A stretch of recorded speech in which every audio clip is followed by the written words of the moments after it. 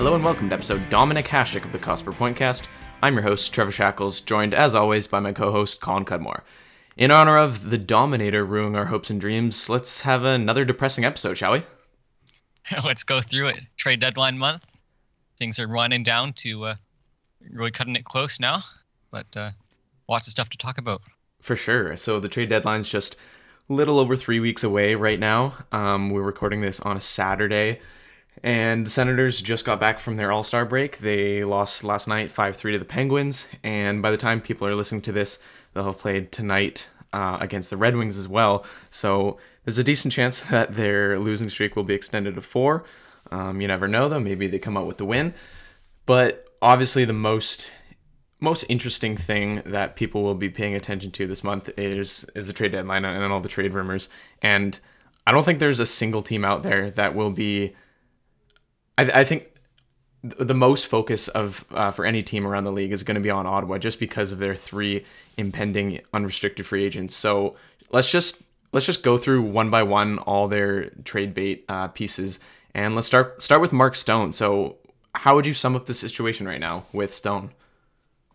Well, it's quite the shaky one at best. I mean, like it all really started at last offseason when he signed that 1-year extension. And you think back to that, and it was really just the two sides that were kind of battling it out. Dorian and the Sens really wanted the long-term extension. Of course, Stone was just coming off an amazing season, so like, why would you not want to? Like, he was 25 years old. It was like prime time. And then, of course, the day that they were supposed to go to arbitration, Stone kind of forced their hand and got them to sign the 1-year deal, because that's, of course, all we would have gotten in arbitration anyways. So that really was like quite the nail in the coffin, it felt like, for Mark Stone and the Ottawa Senators, just because like it opened his door up for free agency. And I know people would compared it to kind of Carlson taking the puck off the ice at the end. It was kind of Mark Stone opening that door, like he knows he wants out, and he knows this is the path that he wants to take. He's setting himself up to take himself off the Sens and move on to another team. But it seems like the chance to swim of Stone being on the Sens next season anyways, he may be even... It's still kind of weird to think that he might be the most likely to resign anyways, even given these situations, just because, like, you know, he loves the city and the team is really pushing on signing him, and his contract negotiations don't seem to be going as terribly as they are with Duchesne. But he'll certainly be commending like quite the contract. Like, of course, it'll be 8 years. He's only 26 years old, but you know, you think 8, 9, 10 million. Do you think he reaches the 10 million mark even? I think he gets 10 million for sure, because I think that's what he would get on the open market. So I don't see why he wouldn't be asking for that. I mean, he's been a point a game player for a season and a half now. I guess, you know, last year it was 56 games or something like that. So it was definitely shorter, but he's been fantastic. And I mean, I would give him 10 million. Would you? Oh, for sure. Like he's that good of a player, and there's no really denying it. He's a superstar. I think the only thing that will maybe hold me back on that is just that he has that history of injury, which kind of puts a lot of teams off on signing these players long term. Is when they're 26 years old already, and they've had concussions and they've had all these different injuries that have put him back. But like just based on his play alone, you know, he's one of the best defensive centers not a center. He's one of the best defensive players, like forwards in the league. Yes. You know, and everyone recognizes that around the league. And he's worth every penny. And you're right that the free agency definitely has a lot to do with that, just because there's kind of the threat there of him hitting the open market, that the Sens really need to compete with other teams in that regard, and not just in salary. Like you got to think of the signing bonuses, which kind of make me also a bit pessimistic about this, which it's just this extra thing that the Sens just won't be able to hold up their end on. Right, and I think it's interesting that I think we would agree Stone is probably the most likely of these players to re-sign, and I'm still not incredibly optimistic about it. I don't know, like, what if you had to put a number on it? What are the chances you think that he was actually going to stay? Because for me, it's changing weekly, it's changing daily. a couple days ago, TSN was talking about him potentially being on the move. So I'm definitely more bearish on him potentially staying. But yeah, so my thoughts about the whole situation with Stone are changing all the time. But yeah, what do you like? Do you think he's, or sorry, do you believe, and should fans believe that when Dorian says that Stone and the Senators were actually close to signing a long-term extension in the summer? Because if they actually were, then why wasn't that done earlier in the summer? I mean, I guess Dorian was preoccupied with the Karlsson stuff, but like, why would it have taken that long? And then they just settle with a 1-year deal instead? Because, like you're saying, Stone he really holds all the cards right now because he can either get exactly what he wants or go to another team. So I don't think they really were close to an extension. Maybe they were close on dollars, but Stone said something like, "Oh, I'm gonna have to see where this organization is going because I don't know why he would want to commit to the next 8 years with this team if there's really no future." You know what I mean? Yeah. Well, the Sens aren't really the most punctual team out there. We've seen that they're really taking their time with negotiations, and they aren't really starting right at exactly the deadline, or even before the deadline, like other teams sometimes will do. But I think that also has to do with like just last season negotiations. I think that has to do with why some people might be a bit more optimistic about Stone being the one to resign, is because they've already gotten so far in those negotiations, in that they already have that kind of general structure of what a contract might look like from how close they were this past offseason, or like just the last offseason, that they kind of be picking something up already from where they already were. Whereas Shane, you'd be starting completely anew, like you'd be talking Right. new contract negotiations starting from square one. So, like you're talking about chances of coming back, I'm still very, I'm very pessimistic. I'd probably put about 10 to 15%. Oh God, Colin. I know I hate to be the pessimistic person here, but we should just rename it to we got to rename the podcast to, like, I don't know, something with pessimistic in the name. I guess so, but when Stone took that 1-year deal, it really left an impression on me that this isn't something that he wants to pursue. And yeah, you're right, Stone holds all the cards here, so it's his decision to make, which is like unfortunate for the Sens. Yep. And like good for Stone. But I guess something you also have to talk about now is that if re-signing is so unlikely, and the Sens know, and if the Sens know that re-signing is unlikely, then like the next thing they'll pivot to is a trade, obviously, which is what we're really talking about, like with the trade deadline coming up. Mm-hmm. And like it seems so odd and like completely out there to be talking about trading Mark Stone. We already went through Erik Karlsson, which is absurd enough, but Yep. And now we're talking about Mark Stone, but so it feels weird just to be talking about return. But you'd have a first-round pick in there, you'd have some excellent prospects, maybe a roster player coming back, a la Chris Tierney. But I don't know. What do you think that might look like? Do you think that his impending status of free agency will have anything to do with that? Maybe. Yeah, I mean, for sure. Obviously, the return is not going to be equal to what he's worth. And I was looking back at previous trade deadlines or previous trades with star level forwards who were impending free agents, and there's really not that many comparables to Stone. I guess a similar one would potentially be Max Pacioretty, and that one hasn't actually been too terrible for Montreal. I really like Nick Suzuki. Thomas Tatar's been a top 6 forward for them, and I want to say I guess they got a second in there too, so they didn't get the first. So I guess you could maybe expect something similar. And if they do get a top prospect like Suzuki, that's better than nothing. But yeah, basic template for me, I was thinking, maybe a first, a second, and a good prospect. It's not necessarily going to be like an elite one. Like, if he's going to Nashville, I don't think Nashville is going to be giving up Eli Tolvanen or something like that. But I think you can expect something solid, maybe like Suzuki.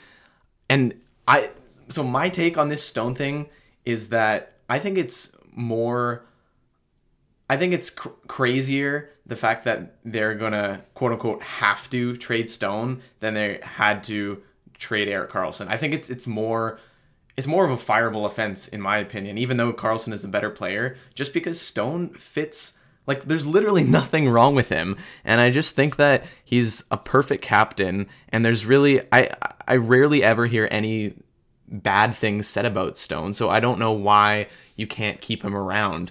So yeah, I think if he does go, that's unforgivable, and that's like the fifth unforgivable thing the Senators have done over the past couple of years.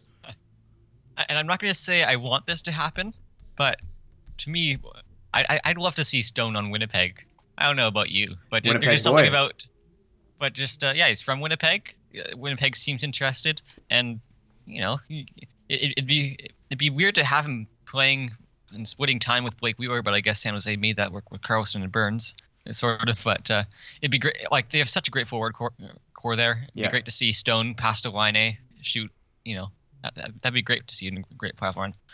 And also on top of that, just Winnipeg's a great team, and they have lots of great assets. They have all their first round picks, and just so many great prospects as well that they'd be able to expend for this type of player. So it seems like a perfect fit, and a place that Stone would even want to be keen on re-signing in, maybe, which could maybe up the value for Ottawa if they're able to get like a sign and trade scenario, which we haven't had one of those in a long time in the NHL, it feels like. But yeah, it maybe that will have something to do with it. Yeah, not to put you on the spot, but is there a specific prospect that you could think of that you'd be interested from Winnipeg?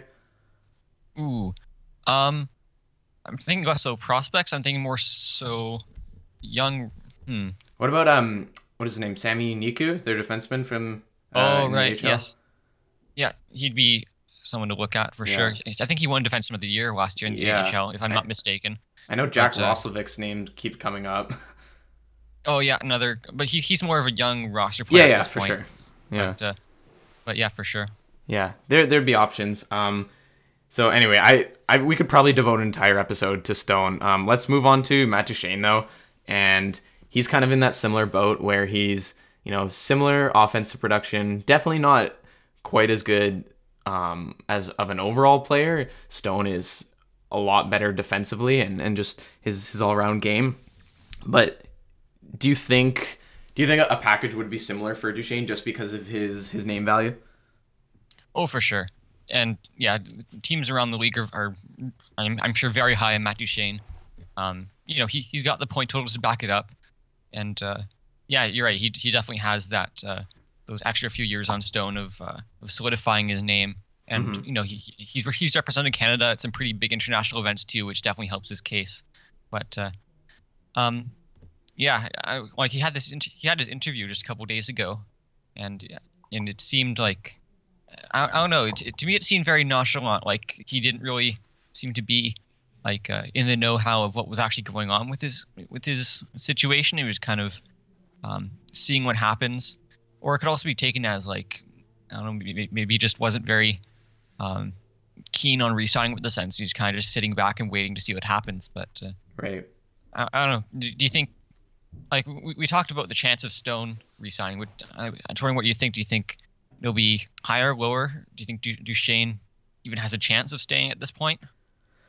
It seems like, from what everyone is saying, that he's obviously more likely to be moved than not be moved. And so I don't know. I think personally I would maybe put Stone's chances a bit higher of re-signing, maybe like 20%, and then maybe Duchene at like 10. It doesn't seem like the structure of the contract is really going to be there for Duchene and like the bonuses and all that. So they might. Well, the Senators definitely have the money to re-sign both these guys and Dzingel too. But I don't know. I don't think they're going to be willing to give him. I'm sure for a starting point, he's probably going to be asking for like $9.5 million. I don't think he's going to get that. But he's definitely getting well over 8 at this point, just because of how well he's producing. And I mean, the only thing that would make me think that he might stay, or Ottawa might be forced to give him a lot of money, is just that Dorion really has to save face with the trade that he made in giving up Kyle Turris and the first round pick and everything. Just because that is going to look so bad. I mean, it already looks really bad if, they have to give up a potential lottery pick and then you have nothing to show for it. I mean, I guess they would have a first and whatever else they get for Duchesne, but yeah, so like that's I guess like small bit of hope I have that maybe he'll resign, maybe Dorian will cave. But at the same time, do you really want Ottawa overpaying Duchesne? Because if anything, I think he's gonna age worse than Mark Stone, just because he's a lot more reliant on one part of his game. If his offense drops, then he's gonna be a lot less valuable than Stone would be. Oh, for sure. And Duchesne, if you look at his statistics, and he's always been one of the offense first guys who kind of has to sacrifice a bit of the defense for that. His defensive numbers have never really been strong on any team he's been on in the past. Yeah. But yeah, like I think when you're signing star players, you kind of expect to overpay them. I think Stone's a very unique case in that scenario because he's so young still, and his play will hold up so much, or hopefully that injuries don't affect him. That like even that like 10 million for 8 years could be totally worth it, even in the like that 6th, 7th, 8th year. Whereas I think with players like Duchesne, and you see all these other guys around the league signing long term, you really have to weigh your options and think big picture when you're thinking of, or we don't necessarily have to, but I think it's the job of guys like Dorian and the upper management to be thinking about this kind of thing. Is, do the Sens have the pieces right now to build around Duchesne and make those first 3 or 4 years of the contracts like really worth it? So that those next 3 or 4 years, those contracts where it won't be worth it as much, make up for the fact that or are made up for the fact that you have him for those first few years. And given Ottawa's situation, I'd say it's totally worth it. Like, ignoring the finances, of course, because you have Chabot, you have Stone, you have the four. They have the cap space, but of course we need to think about everything else. And we're the cost per point cast. We allude to Eugene Melnyk a lot here, and that's going to be a huge factor. And if you look at it from that scenario, then maybe signing Duchesne isn't worth it. But in any other realistic scenario for an NHL team with Matt Duchesne and these types of pieces, like it a player that you want to keep around for those few years, just because he is that much of an offense. For sure, and I think if you do re-sign, if they are able to, I mean they're not going to, but if they were able to re-sign Stone, Duchesne, and Dzingel, I don't think it's that crazy to expect them to be good in a couple seasons again, because they have that core then of Stone, Duchesne, Dzingel, Chabot, Tkachuk. They wouldn't have a goalie, but they would have a lot of young up-and-coming prospects, and I don't think it would be insane to, I think next year they would still be bad, but who knows, like maybe the season after that they make the playoffs, and I don't think it would have to just be, a write-off for the next 4 years or something. And, obviously people are going to compare Stone and Duchesne and, who's more worthy of keeping. And I would definitely rather have Stone, just because I think that like I was saying earlier, I think Stone will age a lot better than Duchesne will. So I think he's still going to be really productive, even if it did take 4 years to become good again. So even if they're just able to re-sign him, I think that's 10 million or whatever he gets will totally be worth it. And Duchesne is definitely a different case, but I think I don't know, I can see the benefits to trading him and sort of just starting from scratch and building your way up. But at the same time, you're not going to be getting what he's worth, and I guess that's I guess fans will just have to live with whatever they get in return, and hopefully there's going to be no suffering after this, and we know there will be, but I mean really after this summer there shouldn't be too much more devastation, until Thomas Chabot is up for a new contract and he's a UFA or something like that.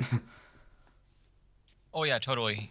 And like if you just think of the NHL in general, like you think of the landscape, and it's just the NHL is a strong link game. You want to have the best stars, and that's what will get you to win the championships. Of course, there's so many other things that kind of tie into that. You know, you need to have good depth and all that sort of stuff. Not to read all that off, but you know, that's why you see all these teams really clamoring to sign their superstars, is because they know that's what you need to win in the NHL. Is you need these star players. So, yeah, it'll be unfortunate once it comes to happen. I'm saying when it comes to happen. Yeah. Like, of course, nothing's happened yet, but it just shows how pessimistic we are at this point. Mm-hmm. And I think it's for good reason, unfortunately. Yeah. But now what we have? Oh, sorry. Yeah, go ahead. Just one last thing on Duchesne. Like, what would you be most comfortable with, or like, what's the highest you'd be comfortable giving him in terms of cap hit? I think the 9 million range is about where it's at for Duchesne. But it's all about what's surrounding him and what it's like for the rest of the team. But that's about what he's going to get on the open market, and even more if he goes to the open market. But that's what I'm comfortable with. But I pivot to player number 3. The third of the 3 big UFAs is Ryan Dzingel, who is having quite the career year right now. You see him having that spike in shooting percentage, but he's really putting it all out there on the ice. He's really racking up the points. He's having teams around the league are recognizing that he's going to be a potential trade piece, and have been calling Dorion on this. So, it seems from the outside that a lot of people think he's going to be the most likely to be traded. Yet we saw, I think it was Bob McKenzie just last week, who said that the Sens might even make a push to sign him and make him the one to sign, which seems kind of odd given like their position on Stone and Duchesne already. Mm-hmm. But I was wondering what you think is going to happen with Dzingel. Do you think he's as much of a lock to be traded as many are putting him out there to be? Yeah, I don't know. Like maybe he isn't as likely to be moved now. And it's funny because my thoughts on the whole situation regarding him have definitely changed. Like, yes, I would love to keep him around, and I think he's a good top 6 piece. But at the same time, he doesn't seem like a guy who's going to have a super long career necessarily. So if you do he's not going to be getting an 8-year deal or something, but you know, maybe he would be asking for 5 or 6, and that might be a bit too long. And I'm sure he's, you know, a deal for him might be, I don't know, over 5 million, 5.5 million, something like that. And I think that's going to end up being a bit of an overpayment. I really like him as a player, but I've just been looking at his stats, and like, he's been pretty damn lucky this season. He's played well. Like, I don't want to take anything away from that, but I know his expected goals were a lot lower. His shot rates were pretty bad. And I was looking at, let me look it up here. I think it was a skater tool, Bill Como. That's what it is. It's a tableau. And I was looking at the graphs for Dzingel's season this year, and I was comparing it to other seasons. And like, just in terms of his points, assists, shots, penalty differential, all that stuff, he actually, you know, his previous 2 seasons are pretty damn similar to this season. So it's not like he's actually performing that much better in terms of underlying metrics. So I don't know if I'd be willing to give him that sort of money, and they'd be able to get like a really solid return from it at this point. I think they'd be able to get probably like a late first round pick, and, you know, not an amazing prospect, but a prospect. And I think they would actually be smart to sell high on him right now while he's, 27, I think? Yeah, around there. Yeah. And it's kind of unfortunate because he was rumored to be traded to Edmonton at one point, and now Peter Chiarelli's gone, so not sure how well they'll be doing in that trade. But I think there's definitely the potential out there for someone to overpay on Dzingel. If you get a first round pick for Dzingel plus something else, that's incredible. Mm-hmm. I'd be more than happy with that. For a pending unrestricted free agent, that'd be great. I'm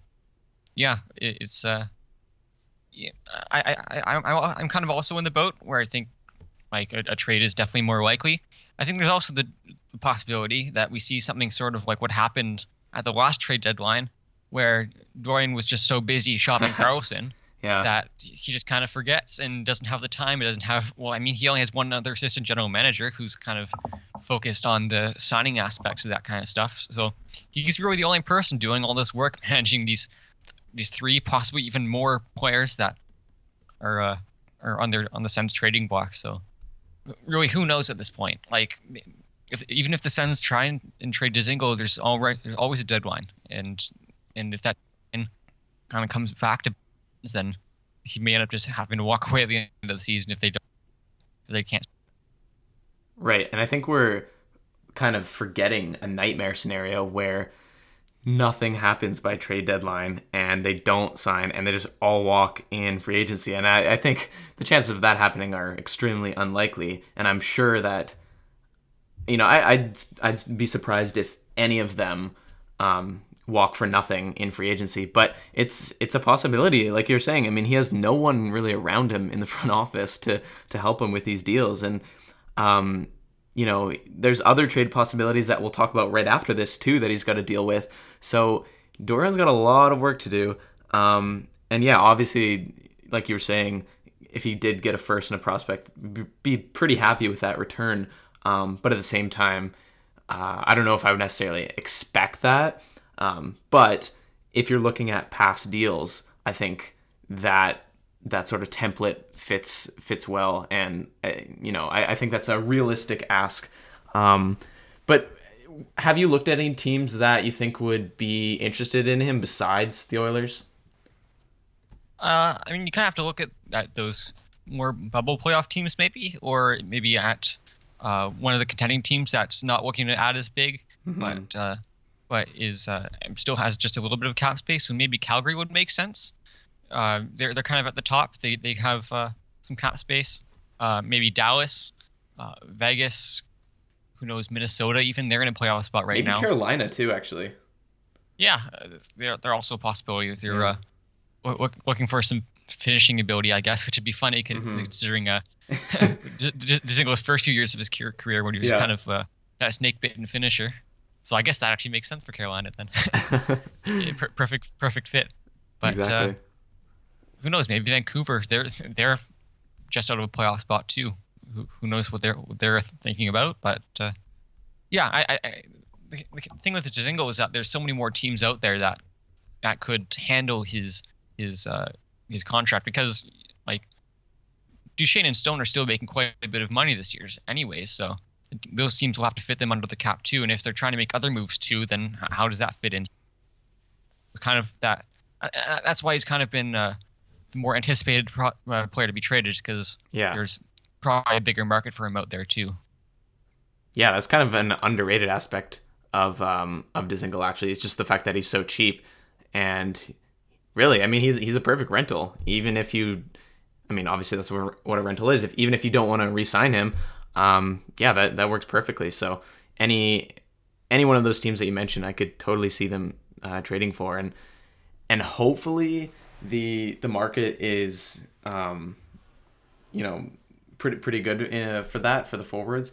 But I saw somebody, I can't remember who it was, saying that there's probably too many players available, too many sellers on the market. So that might mean that Ottawa's returns on these players might actually be a bit less than we expect. So yeah, not the greatest news to hear.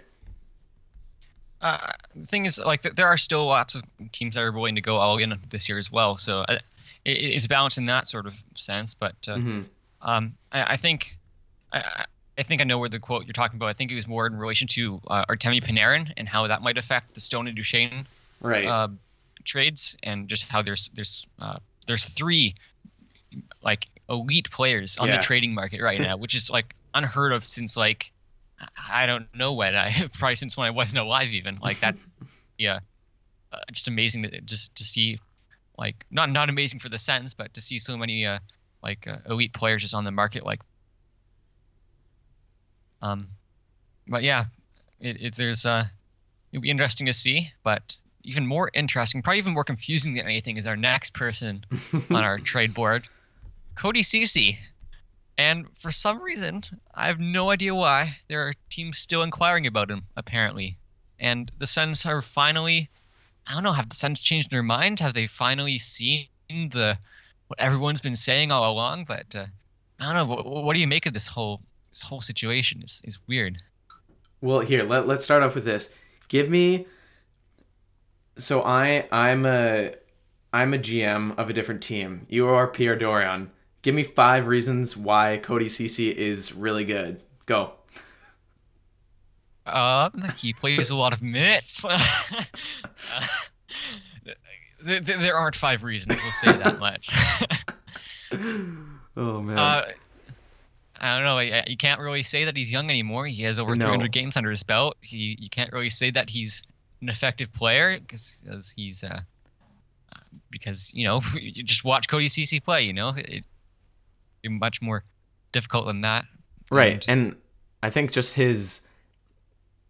think the stats are obviously horrendous in terms of shot metrics and all those things. But even if you're just an eye test person, I don't understand what you could possibly see in his game. Just because like his defensive awareness, it always seems like he never is covering the right guy.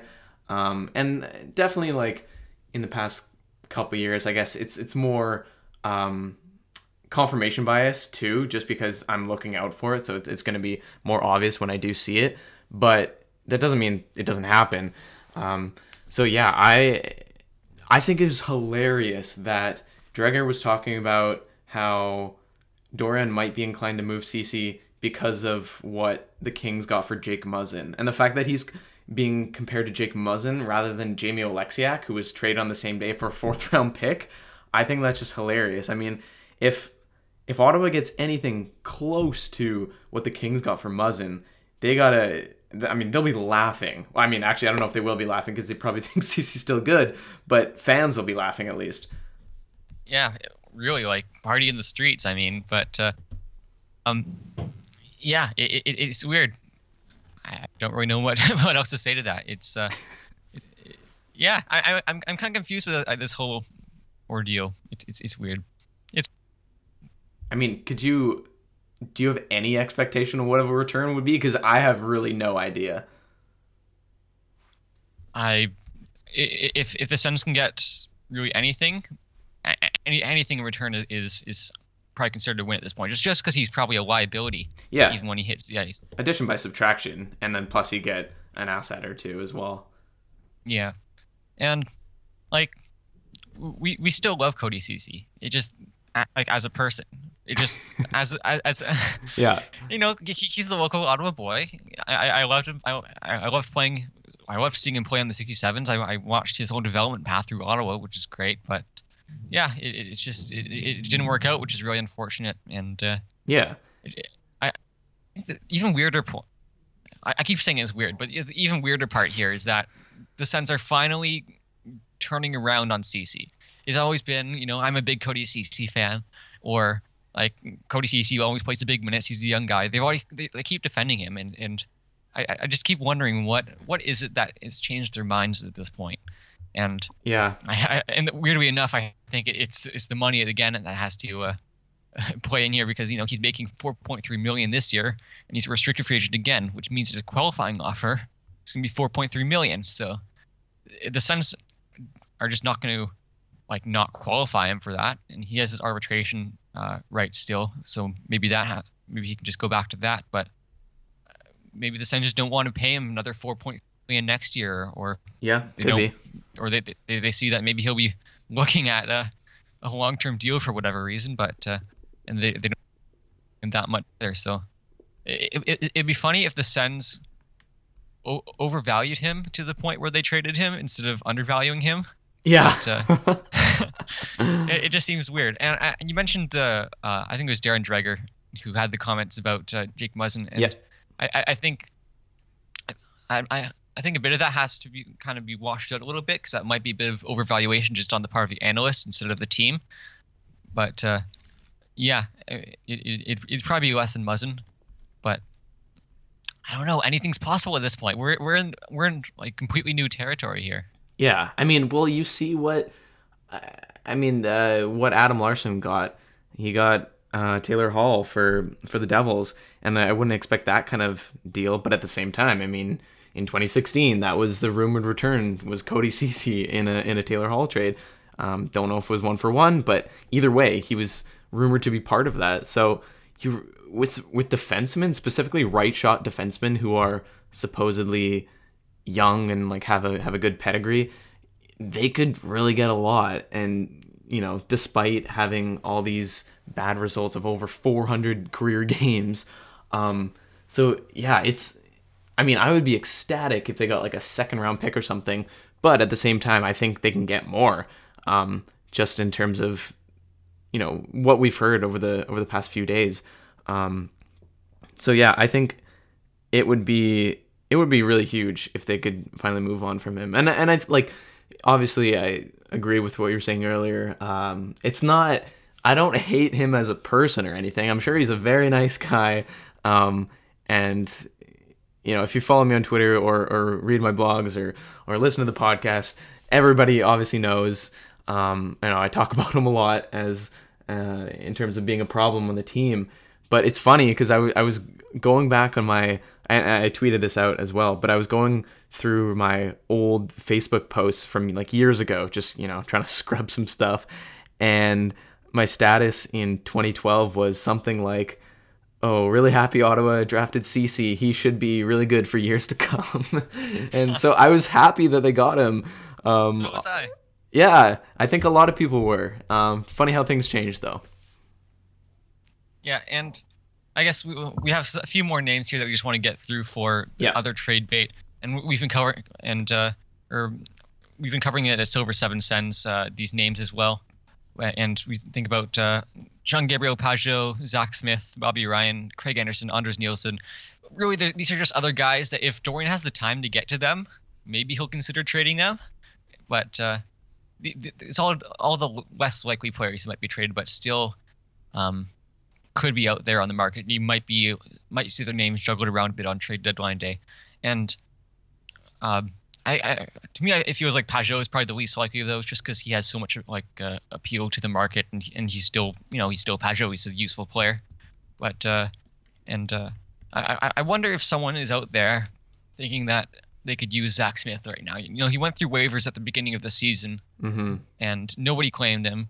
But now he's back and he's starting to play, and people are seeing what he's actually doing, and he can actually produce a little bit. And honestly, I think he's been probably one of the better parts of Sens bottom six this season, both, or especially in terms of defense. He's kind of he hasn't been as much of a liability as others. I'll just say that much.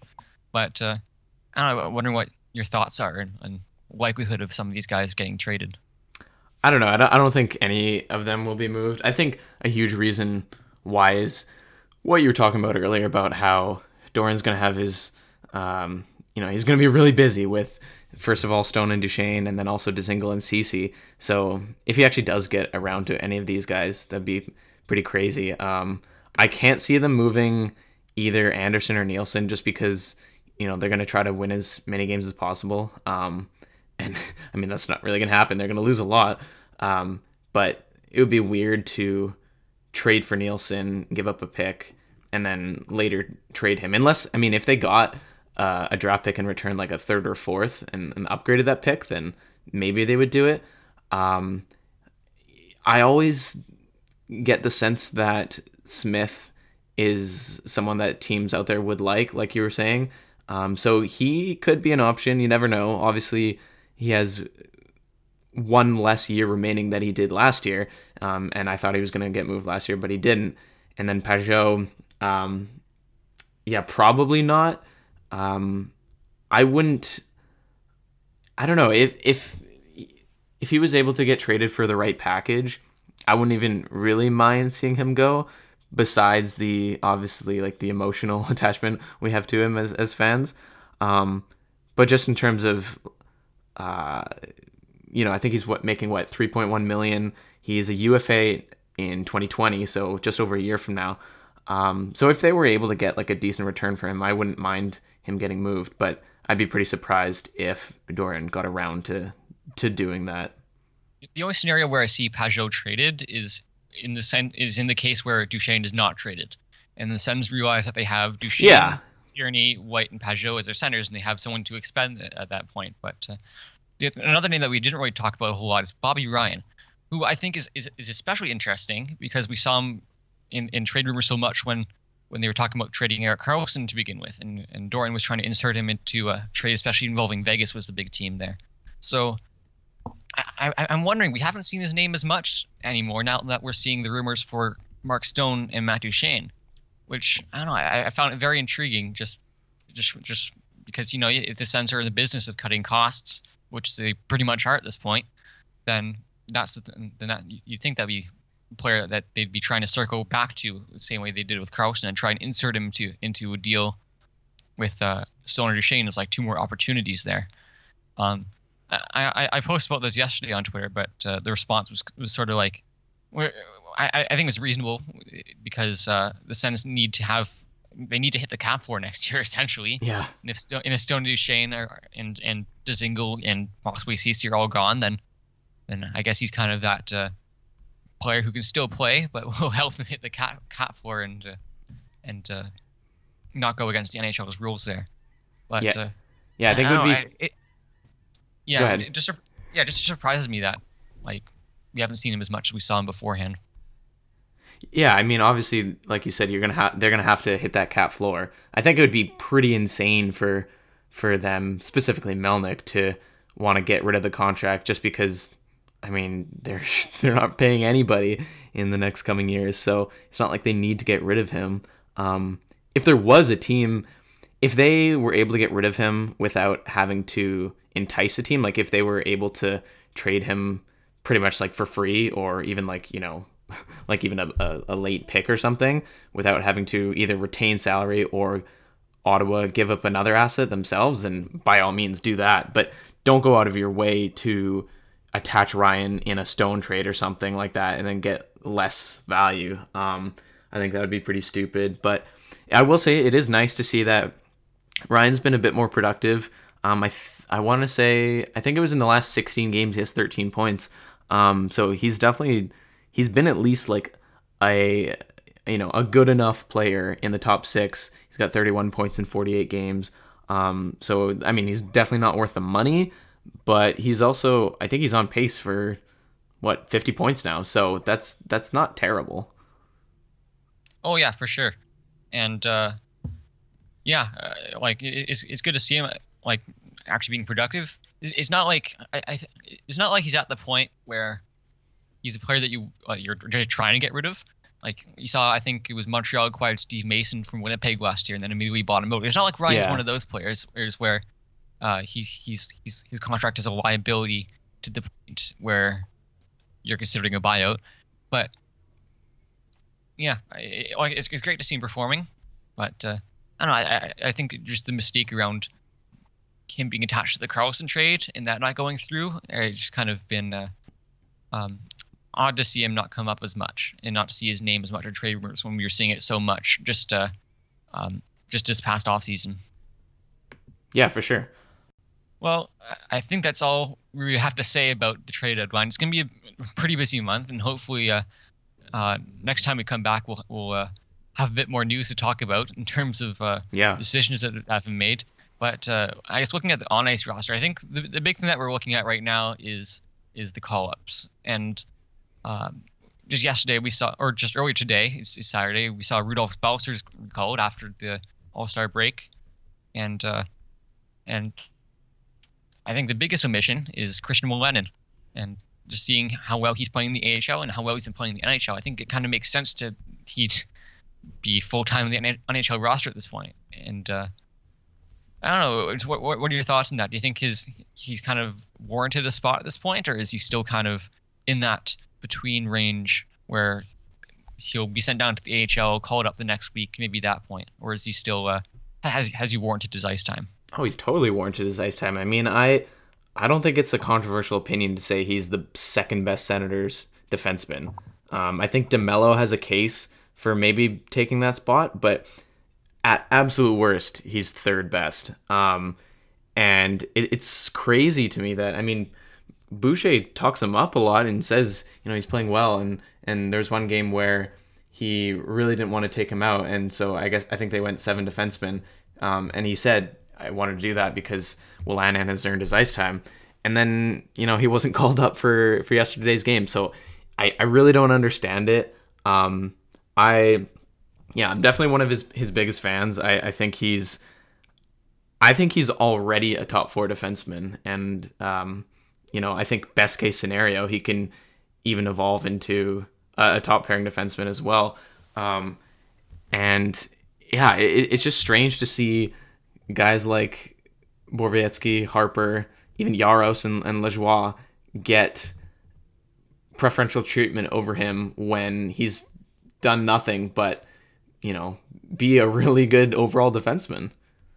Yeah, and I've also been one of his biggest fans too. I just love his offensive skill set, and even seeing him through college at the University of North Dakota, he really was showing off his offensive talents, and he really is kind of one of those new age defensemen who kind of transition the puck as well.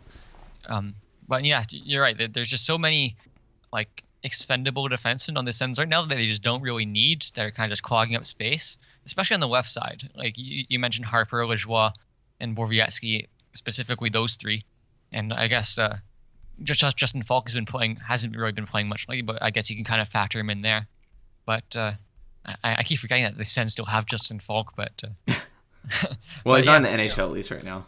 Yeah, not right now, but it just I have a couple stats here too, but Wolanin was one of the, or what is it?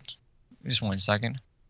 Yeah, so Wolanin paired with DeMello, so they're the only pairing on the Sens right now that have actually put up positive possession numbers. Everyone is below 50%, which is kind of crazy to think. Mm-hmm. But you think Wolanin and DeMello are kind of the 2 better possession drivers on the team. They even just looking on the ice, they're kind of those better puck movers. I mean, you fit Chabot in that category as well. But if you can imagine putting someone else on Chabot's side, and having Wolanin and DeMello as a second pairing, I don't know, that just seems pretty reasonable to assemble like a decent defense core. Like the Sens are nowhere near the top of the league in terms of defensive talent right now, of course. But just make it what they got.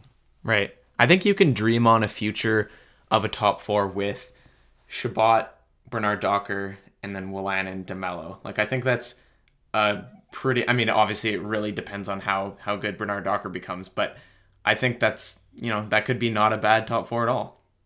And you think Christian Yaros is still young as well. He's still, I think he's kind of a known asset at this point still, but you never know how much he can, how much more he can adjust to the game, and he's more of a physical player, but especially seeing him in like development camp, especially he was dominating everybody, and he definitely has the potential to do more on this roster, and it's been weird to see his transition be a bit more rough than I expected. For sure. He seems like kind of one of the more guys that you'd expect to be on your third pair, just style wise. But yeah.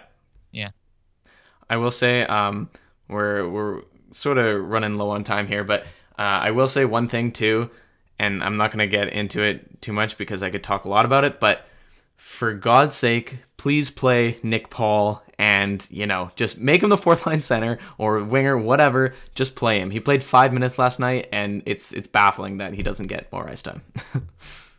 Yeah, not very much more to say to that. Just, play Nick Paul. So why don't we get into listener questions for the last segment of this episode? Here, I will... Okay, so let's go in order here. So first one comes in from Ross, Silver 7 Sens managing editor. Sheer_Rossiness.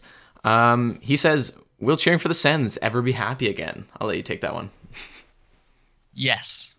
Cheering for the Sens will be happy again. We will outlast Eugene Melnyk. We will do it. The Sens will win the cup sometime. When it is, it's not going to be under Melnyk's ownership. Let's just hope it's soon. Yes, we will be happy. Let's be optimistic for some time on this podcast. But yeah. There you go. It's just a matter of when is Melnyk going to sell, and hopefully that's soon. Yeah. All right. I like it. Comes in from James Bridges. He says, and we're kind of talking about this right now, but should Maxwell Lajoie be sent down to the AHL for a bit of seasoning? Seems like giving Wolanin his minutes at this point makes sense. Yeah, you can take that one, but you want to take this one, Trevor? Sure. Yeah. I mean, yeah, I totally agree with James. I think that Wolanin is the better player now and in the future. It's a bit strange that Lajoie has been given a bit of a free pass. I mean, I think he has a few healthy scratches, but yeah, he really, he looked impressive in the first few games of the season, but he's had some bad stretches, and the underlying numbers don't look very good, and a lot of that is due to playing with Ceci. But at the same time, I'm a lot more optimistic on Wolanin moving forward. Yeah, I think you hit the nail on that one. It's just that move him away from Ceci for a bit, and I'd love to see what he can do. Maybe put him on a pair with DeMello, and maybe we'll see what happens. But Yeah. Suns games are as meaningless as hockey games get at this point. Really, they aren't trying to win because they aren't going to make the playoffs, and they aren't trying to lose either because they don't have their pick. So it's the most meaningless they can get right now. So rushing a player isn't going to do anything really, and so I don't know if sending him down if they think is the best option. Maybe that's something they consider, considering how many one-way contracts they have right now as well. They don't really have as much flexibility as you would hope. But yeah, I don't know. Maybe it's something that will happen. I'm not expecting it to happen, but if I was Pierre Dorion, it's something I would consider. For sure. And let's get to a third question. This is from Kelly, that hockey glass. What trades do you foresee happening? I think we kind of discussed this a little bit, but which ones would you put the best odds of the players we talked about? Who do you think is the most likely? I think, oh man, I think probably Dzingel. And then after that, I mean, honestly, okay, here's my prediction. I'll say that Dzingel, Ceci, and Duchesne all get traded. And Stone, I'm not totally sure on Stone. Like, he might just, like, maybe they might wait it out a bit and, like, try to re-sign him and then risk letting him walk. But yeah, I'll say that those three get traded before the deadline. Yeah, and I'm still also kind of just on the fence about most of these guys, because it's hard to envision. It's hard to envision these guys getting traded, and it was hard to envision seeing Karlsson get traded, and that happened. But yeah, I'll say Dzingel is traded, and so is Duchesne. I think Ceci stays around. Oh God, unfortunately, and same thing for Stone. But just out of the fact that the Sens won't, just because Dorion's alone in this situation, he won't have time to do everything, which I think is kind of an underrated fact that we've talked about a bit. Right.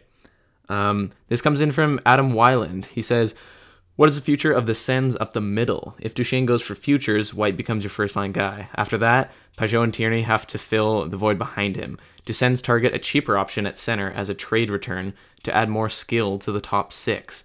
I think with a trade like that, a team isn't going to be giving up a top six center. Don't you agree? Oh, for sure.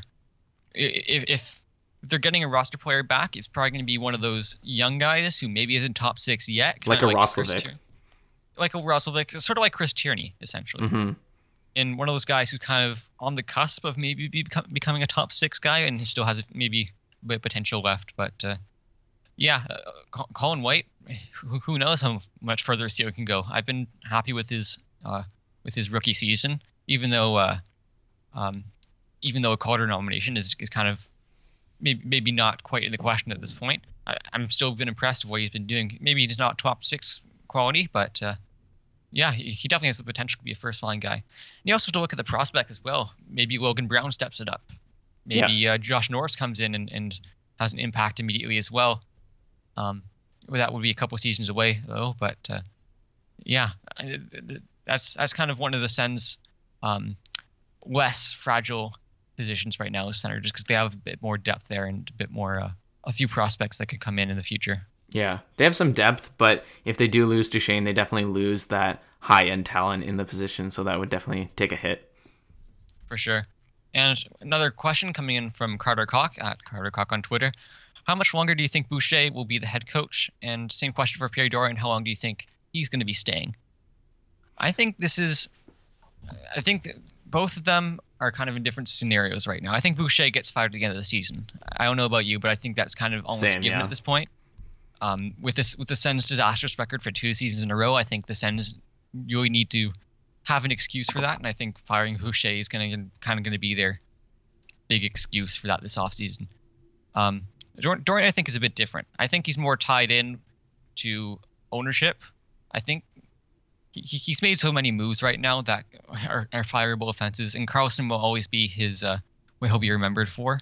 But yeah, I think Dorian goes when Melnick goes. That's gonna be my prediction. I think that he's been following Melnick's orders. He's been cutting costs. He hasn't been afraid to pull the trigger on these big trades. That when new ownership comes in, that I think he'll probably be one of the first people to go. I don't know. What are your thoughts I on can that? totally see that. Yeah, for sure. I mean, whoever comes in is going to want to clean house and see the awful job that Torian has done. So I could totally see that happening. And that kind of fits with that timeline too, because he's probably going to be given a couple more seasons. And hopefully Melnick sells in under 5 years from now, hopefully. So yeah, and then especially for Boucher too, he doesn't have a contract for next season, so I would be floored if he got re-signed. And then also buys Dorian a bit more time because he can use Boucher as a scapegoat, and once he brings in a new coach, he can sort of reset the clock for himself as well. Yeah. And last question, I got a bit of a buzzer beater question here Oh, from okay. Alan at Alan the Con.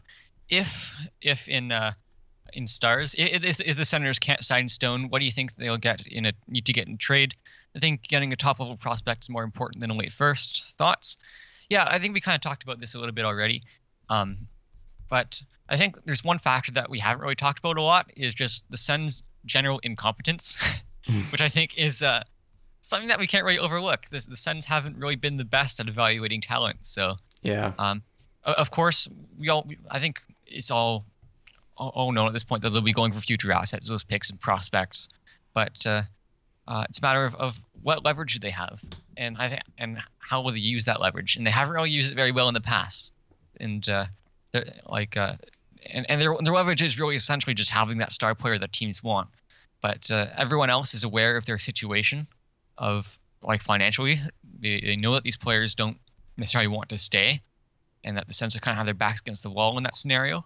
So it's something that teams have against them. So yeah, for sure, it's going to be first round picks and prospects.